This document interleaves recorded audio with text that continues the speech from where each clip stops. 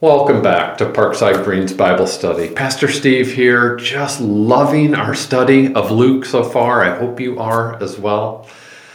In this week's passage, we are going to see Mary as a model of faith. Mary is a model of faith. But before we dive into the text, I thought maybe we'd take a minute and back up and kind of look at the big picture together. Many people think of worldwide Christianity as having three main branches. There are about 1.25 billion self-identified Catholics. There's about 1 billion self-identified Protestants and Independents, and about 300 million Orthodox. And as you may know, Catholics commonly believe that Mary was preserved from original sin in the womb of her mother, Anne, and that she lived her whole life without sin, remained a lifelong virgin, and then was spared a normal burial and bodily decay and was just assumed directly into heaven. The Orthodox are not as concerned with Mary being preserved from original sin, but they do, like Catholics, celebrate her assumption directly into heaven rather than a normal death and bodily decay. Both Catholics and Orthodox commonly pray to Mary as a way of praying through her to God, whereas Protestants reject all of these beliefs and practices. But in an effort to not overreact to excessive devotion to Mary, we, as Jesus' followers, want to have a fully biblical view of Mary, don't we? And what we'll see in Luke 1, 26 to 56 this week is Mary is a model of faith. And we're going to study that under three headings there in your outline for the notes. Number one, we'll see Gabriel and Mary's surrender in verses 26 to 38. Secondly, we'll see Elizabeth and Mary's blessing in verses 39 to 45. And thirdly, we'll see the Lord and Mary's praise in verses 46 to 56. So we begin then with Gabriel and Mary's surrender in verses 26 to 38. You'll remember last week the angel Gabriel told Zechariah that he and his barren wife, who were both advanced in years, he and his wife, that they were going to have a baby. And we left off with Elizabeth conceiving baby John and then keeping herself hidden for 5 months. But now, in the 6th month of Elizabeth's pregnancy, the angel Gabriel is sent from God to Nazareth in Galilee, this little city, or village of Nazareth. It's about 60 miles north of Jerusalem, where the angel had previously appeared to Zechariah. Specifically, God sent the angel Gabriel to a virgin named Mary, and she was betrothed. She was in a legally binding engagement, breakable only by divorce, to a man named Joseph, who was a descendant of King David. And the Lord addressed Mary by saying, "Greetings, O favored one, the Lord is with you."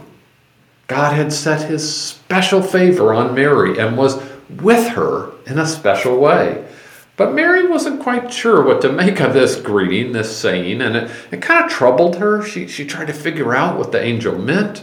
I mean, why would God's favor rest on such an unlikely person? Right? It's perplexing. Well, after telling her not to be afraid, the angel addresses her by name as Mary and explains that she has found favor with God. See, the Lord was showing special favor or grace to Mary, such that she would conceive in her womb and bear a son, that she, not Joseph, she would name as Jesus. The angel Gabriel goes on to foretell how Jesus is going to be great. He's going to be called Son of the God Most High. That's a title for God found in many places in the Old Testament, the Most High. And the Lord God would give to him the throne of his father David. So he'd reign over the house of Jacob or Israel forever. That's right. His kingdom would never end. This little baby who was coming into the world. So let's put it all together. An angel tells Mary that due to God's favor or grace that she, a virgin, would conceive and bear a son, Jesus, who is actually God's son.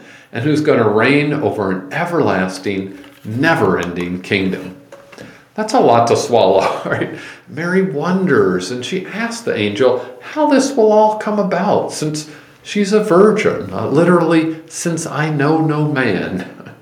Well, the angel answers by explaining that the Holy Spirit would come upon Mary in a miraculous way. The power of the Most High, again, that's God, would overshadow her. And because the Holy God would cause Mary's pregnancy through the Holy Spirit, the child to be born to her would be called the Holy Son of God, right? A holy child conceived by a holy God. And adding to the surprising news, Gabriel tells Mary that her relative, her kinswoman, Elizabeth, has conceived a son in her old age. She who was called barren for all those years, all those decades most likely, is now in her 6th month of pregnancy.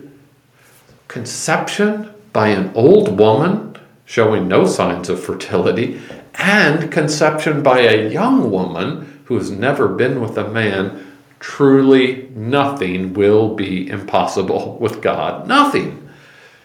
Then we see Mary as a model of faith, right? Perhaps with her head spinning and her heart racing, she responds, "Behold, I am the servant of the Lord. Let it be to me according to your word." And with that, the angel departs from her. Whoa! Let's just take a second and consider some similarities and some contrast with the story from last week. The same angel, Gabriel, appeared to Zechariah and to Mary. Both were troubled by the angelic visit. Both were told not to be afraid. Both were told of the future birth of a son and given those sons' names. In both cases, the angel explains the son's future role in God's plan of salvation. Both are given signs of reassurance, and both are simply to trust God. However, the miracle of John's conception and John's ministry of preparing the people for the Lord are far surpassed by the miracle of Jesus' virginal conception and Jesus' ministry as the Son of God, who's going to sit on a throne and reign over God's never-ending kingdom. So John certainly is a key supporting actor, but Jesus is going to be the star of the story, this true story. And think about Mary as a key supporting actress as well. Leon Morris calls Mary's response to the angel a quiet heroism, right? A quiet heroism. Remember, she's not yet married. She's perhaps a teenager. She doesn't know how Joseph is going to react, and she's almost certain to face life-shattering consequences. Was she really going to be the one woman in history to bear the Son of God who would reign over a never-ending kingdom? I mean, it'd be risky to surrender to this plan of God announced by the angel. Kind of like when Abraham is asked to go and sacrifice Isaac. Does it make sense? Can I trust him? Or is it risky when it's God's plan? Consider that. Mary then is truly a model of faith to all of us. Total surrender, total trust, total surrender, total trust. She is all in, come what may. Let God's will be done. Let God's will be done. We move then from Gabriel and Mary's surrender to Elizabeth and Mary's blessing in verses 39 to 45. After her life-changing encounter with the angel sent by God, remember, Mary headed with haste into the hill country of Judah to be with her pregnant relative, Elizabeth. She couldn't get there soon enough.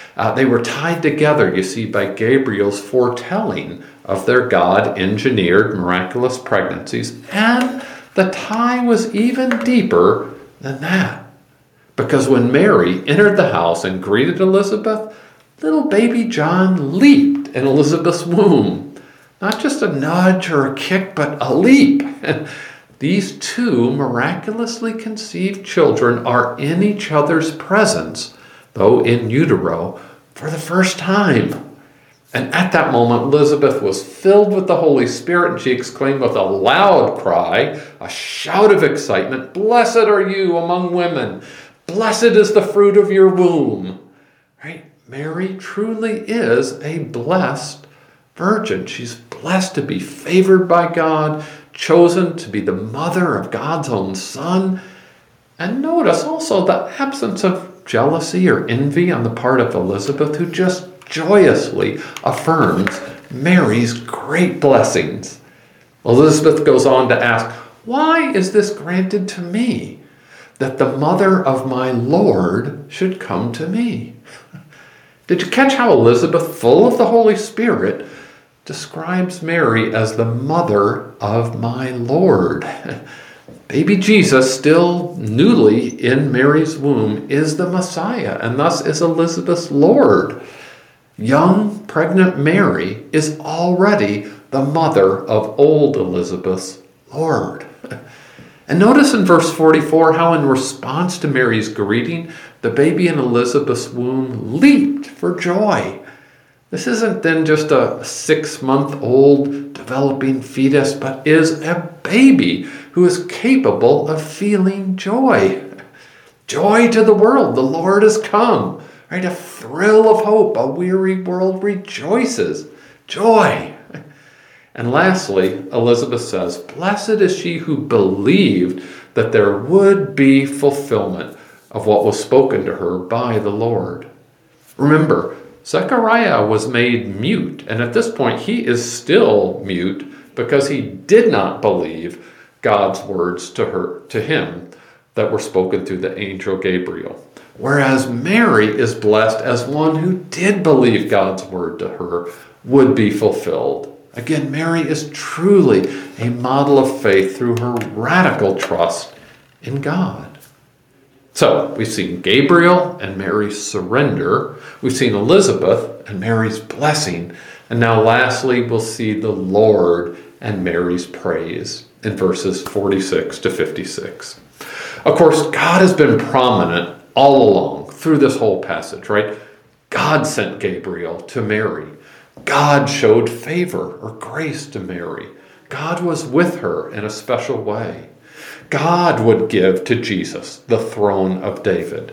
God's power would overshadow Mary, bringing about the virginal conception. Nothing is impossible with God, and what God had spoken to Mary would be fulfilled. But now, in Mary's song of praise, the central focus falls even more clearly on the Lord. Right? Mary's soul magnifies the Lord. Her spirit rejoices in God, her Savior. And just as a side note here, Mary rejoices in God, her Savior, because like all of us, Mary was not sinless, but a sinner in need of a Savior. She needed to be saved, and in God's grace, that would happen through her very own baby. Mary was the mother of Elizabeth's Lord, and she was the mother of her own Savior. Notice, too, that starting in verse 49, God is the subject of all the verbs through the rest of the song. Did you pick that up? Again, the focus is squarely on praising the Lord. And exactly why does Mary praise the Lord? Well, it's because just like the Lord looked on barren Elizabeth, back in verse 25, the Lord here looked on the humble state or low worldly status of his servant Mary. Isn't it just like God to use an obscure girl from a small village to accomplish his great purposes? From now on, all generations will call her blessed, not because of her personal holiness, but because of the child she would bear. So understood rightly, she truly is the Blessed Virgin Mary. Right? She's described as a virgin twice in verse 27, again in verse 34, and it is said that she is blessed in verses 42, 45, and 48. In verse 49, Mary celebrates how mighty God has done great things for her. So rather than fearing the social fallout from her what could be a scandalous premarital pregnancy, Mary praises God for doing this great thing for her. What a model of faith. She also celebrates God's holiness, verse 49, God's mercy for those who fear or reverence him, verse 50, and God's strength, in verse 51. Mary knows the God whom she praises, a holy, merciful, almighty God. And in the last half of her song, Mary's praise moves from how God has done great things for her to how God has done great things for all of his people, especially believing Israelites in this context, right? As a just judge, God has scattered the proud. He's brought down the mighty. He's sent the rich away empty. I ask myself, am I ever proud in the inner thoughts of my own heart? Ouch, something to consider. At the same time, God has exalted the humble. He has filled the hungry with good things. God then is bringing about a great reversal. And notice Mary's used throughout of the past tense, showing her certainty of what God was doing and what God would do. Well, through these miraculous pregnancies, by bringing John and Jesus into the world, the Lord has remembered his mercy by helping his servant Israel. Right? It's been over 1,700 years since God has spoken to Abraham, Isaac, and Jacob. Right? But now God is making good on his promise. God had not forgotten his covenant, which is repeated several times way back in the book of Genesis at the beginning. No, God was fulfilling his promise that through Abraham and his descendants, which would include Jesus, that all the families of the earth would be blessed. Then we are told that young, pregnant Mary remained with old, pregnant Elizabeth for about 3 months before returning home to Nazareth. Is that 3 months meant to indicate that Mary stayed until John was born, or that she left just before John's birth? We don't know. We aren't told. But what we do know is that nothing is impossible with God. That God will keep all the promises he has made to his people, even if those promises are hard to square with our current circumstances and feelings.